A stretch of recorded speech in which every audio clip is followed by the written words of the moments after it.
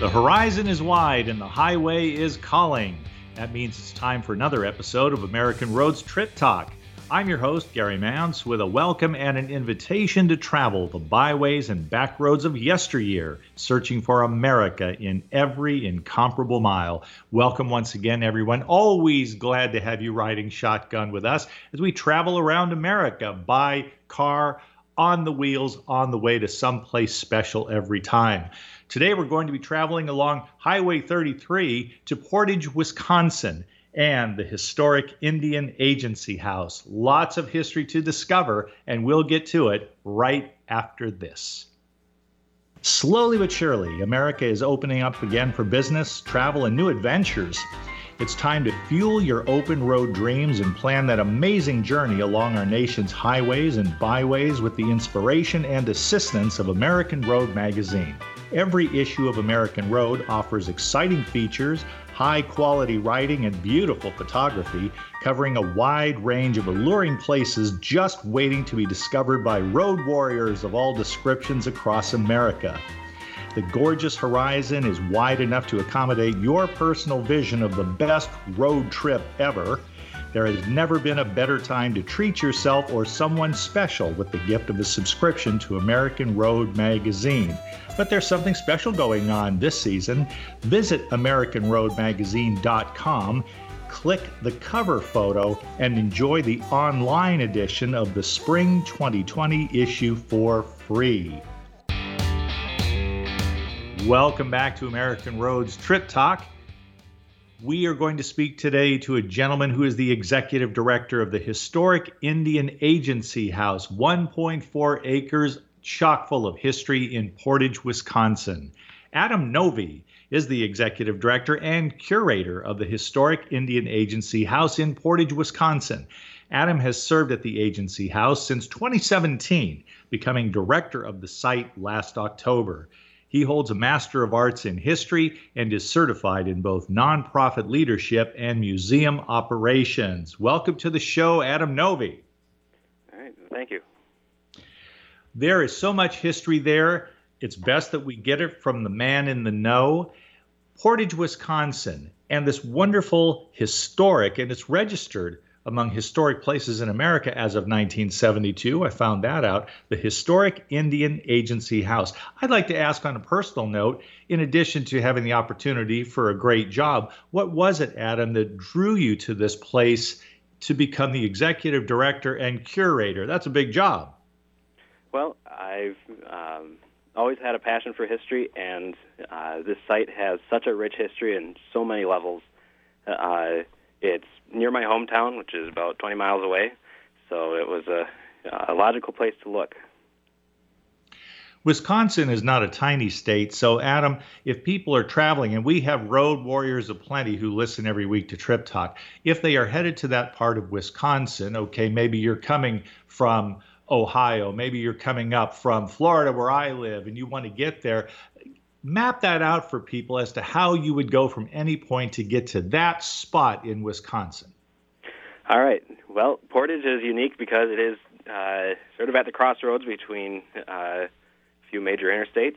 Interstate 39 goes from Madison up just right past Portage, as does Interstate 90 and 94.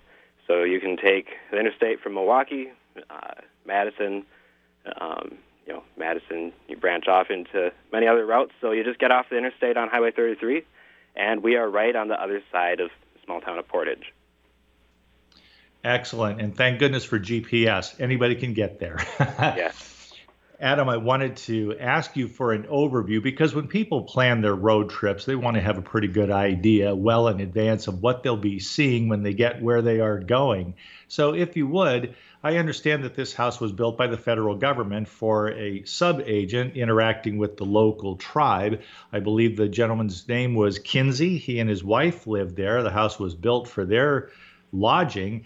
And that's about the extent of my knowledge. So if I'm going to go visit, I'm going to take the tour, and there is a tour there, and reasonably priced at that, what is the background, and what on the tour are we likely to discover?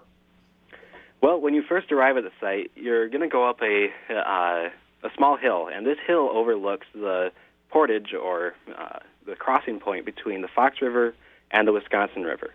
It's the only 1¼ mile stretch between the Great Lakes and the Gulf of Mexico. So it's the only land between,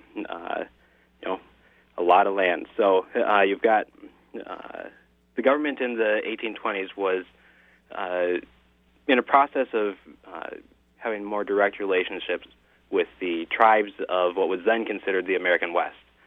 So in 1829, an agency, which is basically the interface between the federal government and the local tribe, an agency was established at Fort Winnebago here in Portage.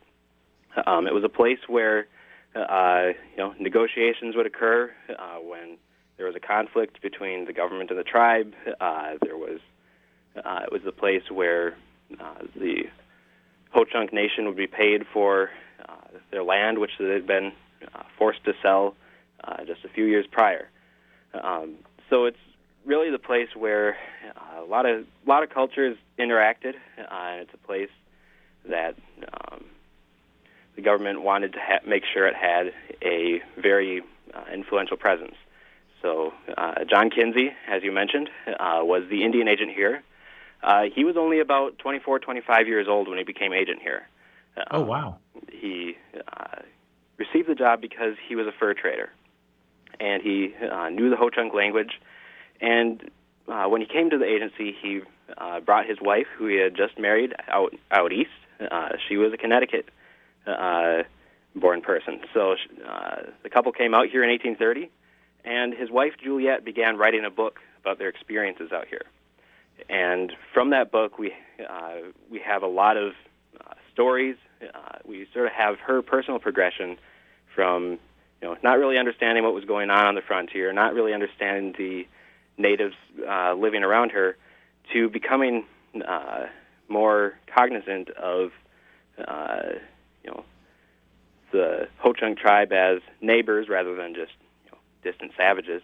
So it sort of is a story of government interaction with the local tribe, but also a personal interaction between the agent, his wife, and the Ho-Chunk Nation. The way you're describing their situation, Adam, it makes me think of people who, these would hardly be the first to do so. I mean, of course, most famously, you have people like Lewis and Clark, but those who are in government service, when they go from a region that is settled, some would say civilized, but there are various kinds of civilization, of course. But when you go from one kind of environment to another, you provide the raw materials of history. Now, you're a historian. It seems like when people go out to Wisconsin, to Portage, to this agency, and there is a house built for you so that you can live as comfortably as possible under your circumstances, you're going to provide people generations later, untold numbers of people, with the raw materials of the story and an appreciation of what you found in Wisconsin. There was a story to be told there that's still being told. Mm-hmm. Yes. Juliet wrote a memoir about their experiences here in Wisconsin. It's one of the best examples of a personal account of what life was like on the frontier in the early 1830s. You can find John's letters still in archives in the state, on a national level. And funny you mentioned Lewis and Clark. William Clark was actually John Kinzie's supervisor. So, oh, wow. One of the two supervisors who he was dealing with. So yeah, it's we're lucky that generation, like you said, left behind a lot of narratives of their time there, and it's a very, very interesting story to tell. And thankfully, they did leave that account. I'm curious, Adam, did the Kinzies, as far as you can tell, you're the historian looking into it, would you say that they were comfortable in their circumstances? Mm-hmm. Well, to start with, Juliet Kinzie, coming from out east, she knew she was expecting that she was going to be uncomfortable. So one of the things that she did, and many other settlers like her did this same type of thing, was she brought just about everything with her but the kitchen sink. She brought you know, a lot of different knickknacks. She talks about trying to hang, nice paintings from out east on log cabin walls. She brings her piano with her, and all this is being brought out here before the introduction of the road to Wisconsin. So all this is being brought out on canoes. So she was trying to get prepared for being physically comfortable in a place where she knew she would probably not have a very good experience as far as what she would have available to her.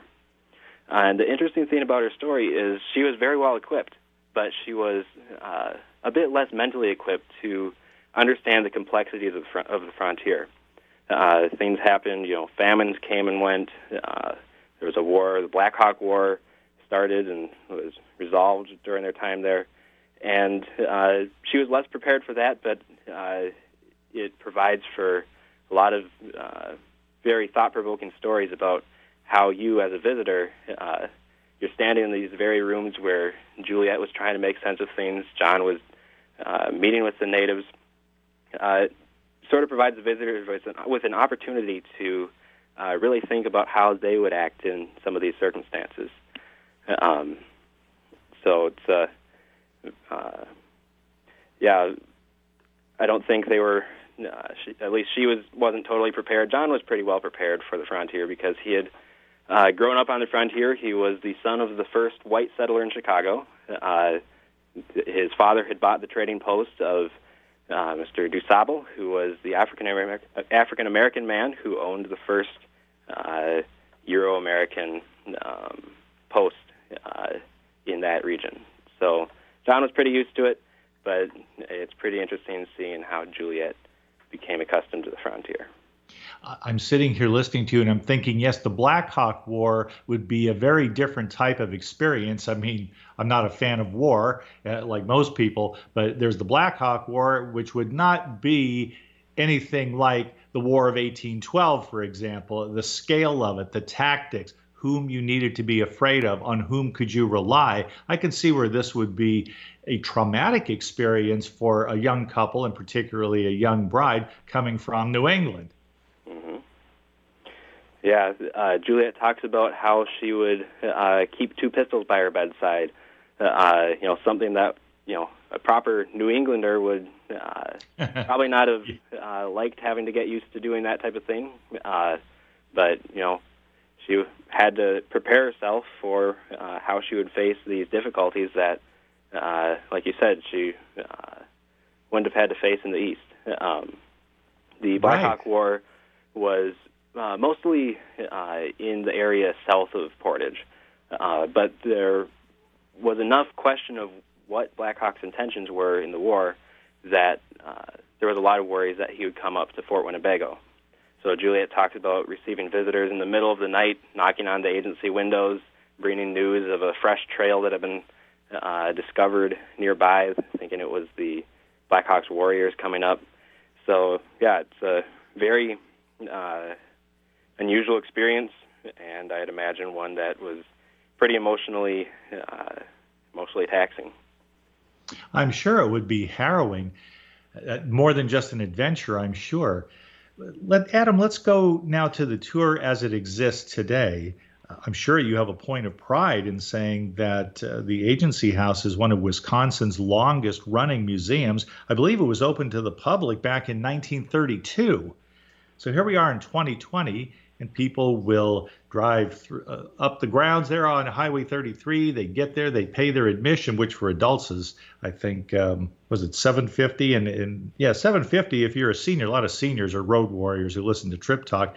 Hey, folks, $6, that's a bargain to have this experience. What is it, speaking generally and with some detail, that people can expect to find on the tour? Is there a kind of remnant culture along the lines or with the motif of a trading post, or are these more, how shall I say, maybe austere quarters, but comfortable enough that you get a feel for what it was like to be alive in that place at that time? Mm-hmm. Well, it's a lot more refined than the trading post next door would have been. It was considered to be a symbol of the government's prestige in the area. So it was restored by the National Society of the Colonial Dames of America in the state of Wisconsin back in 1932 to a state of what a government outpost would have looked like at this time. So you're going to experience a fairly finely furnished house out that represents a bit more refinement than your average settler's house would be.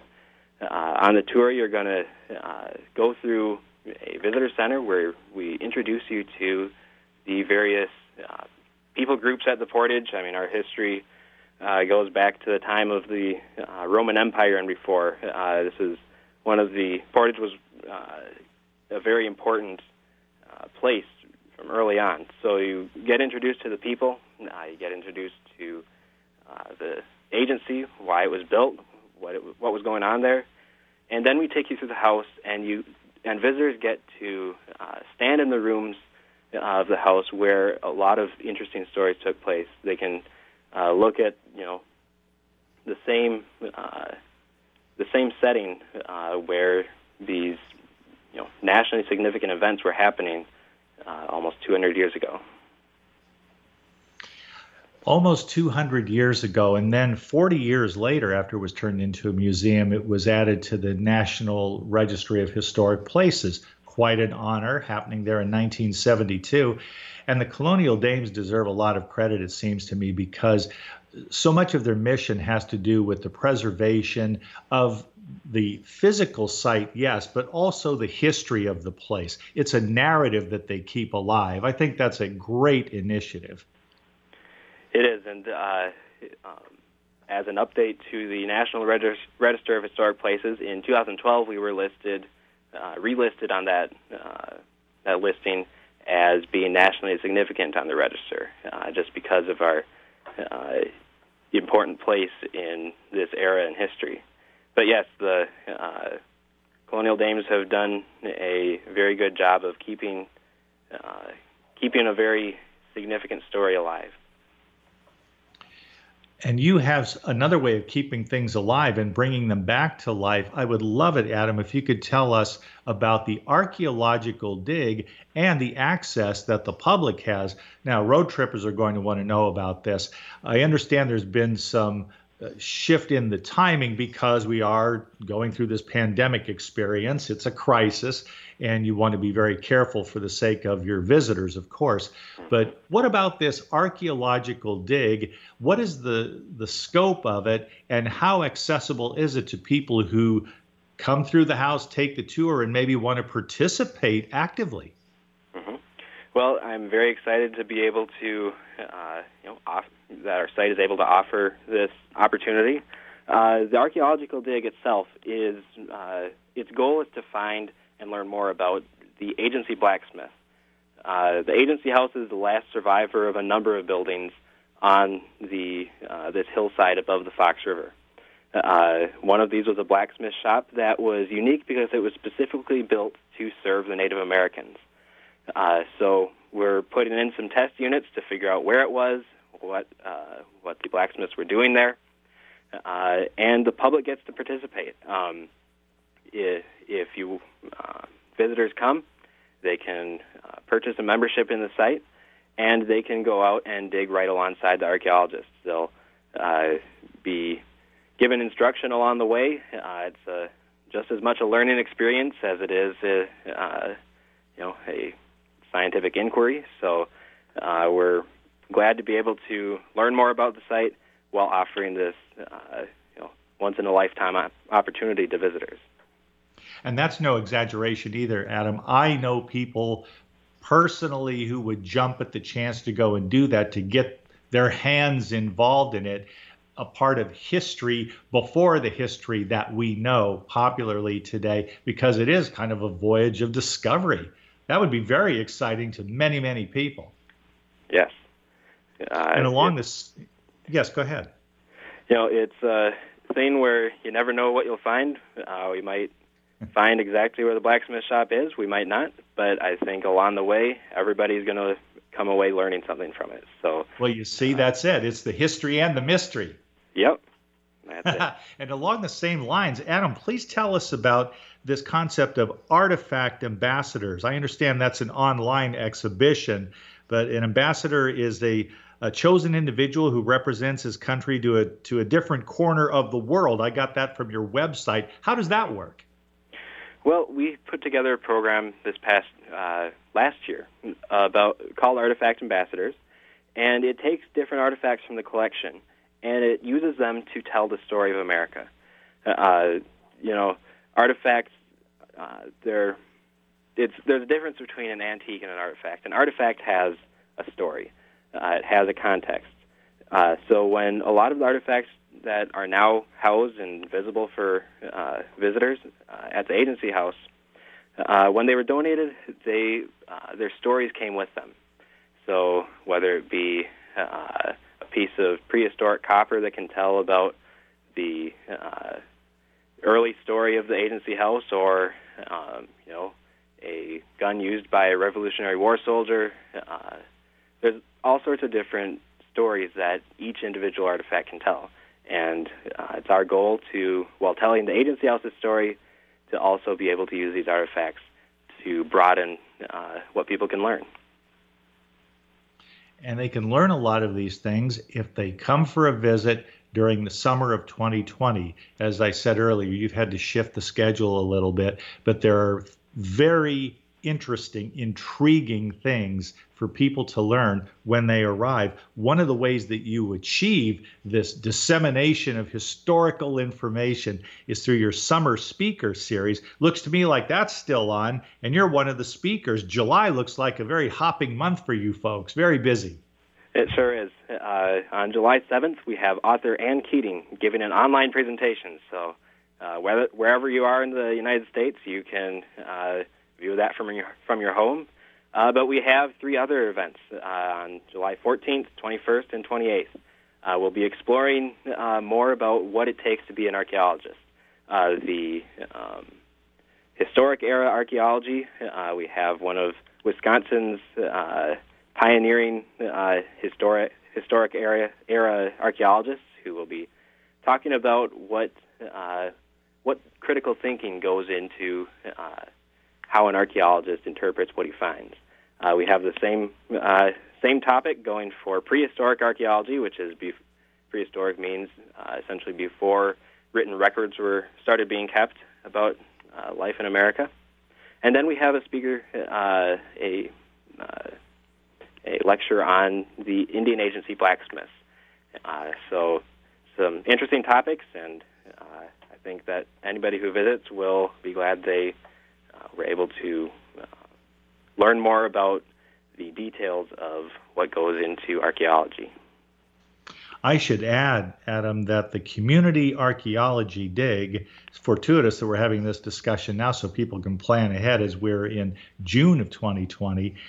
The event was rescheduled from June to July, so we're talking about July 18 and 19, and then July 25 and 26. People have time to make their plans.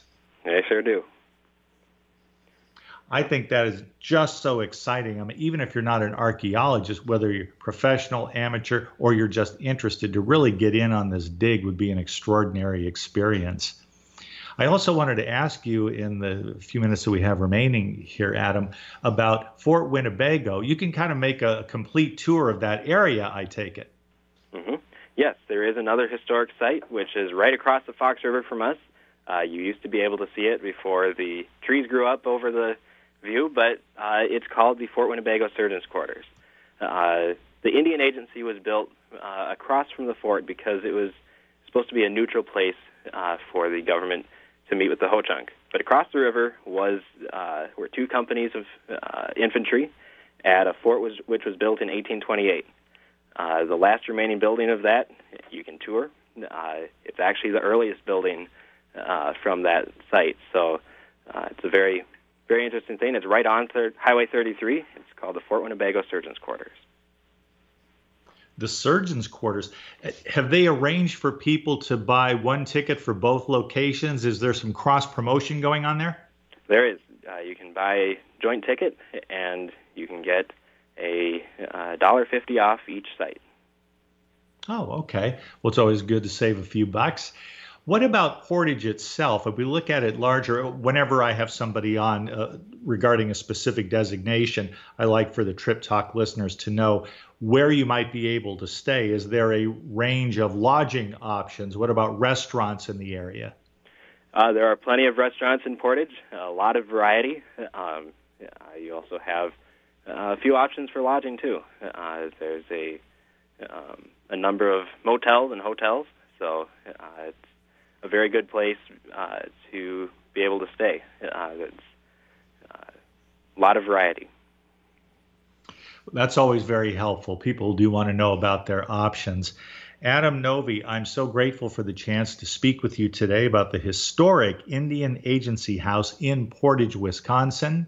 I look forward to seeing it myself sometime as soon as possible. Travel's kind of dicey. We're all trying to navigate difficult times here, but I do hope for the day when I can visit there, my partner and I, and we would love to shake your hand, so I'll let you know when I'm coming. All right, sounds good. Adam Novi, ladies and gentlemen, the executive director and curator of the Historic Indian Agency, located the house, the facilities, the grounds there in Portage, Wisconsin. We thank you so much for tuning in to American Road Trip Talk. Along with Thomas and Becky Repp, co-founders of American Road Magazine, we remind you to visit our website, AmericanRoadMagazine.com, to preview the current issue. In fact, enjoy the current issue digitally of American Road Magazine. AmericanRoadMagazine.com. That's the place. Until next week, drive safely and dream well.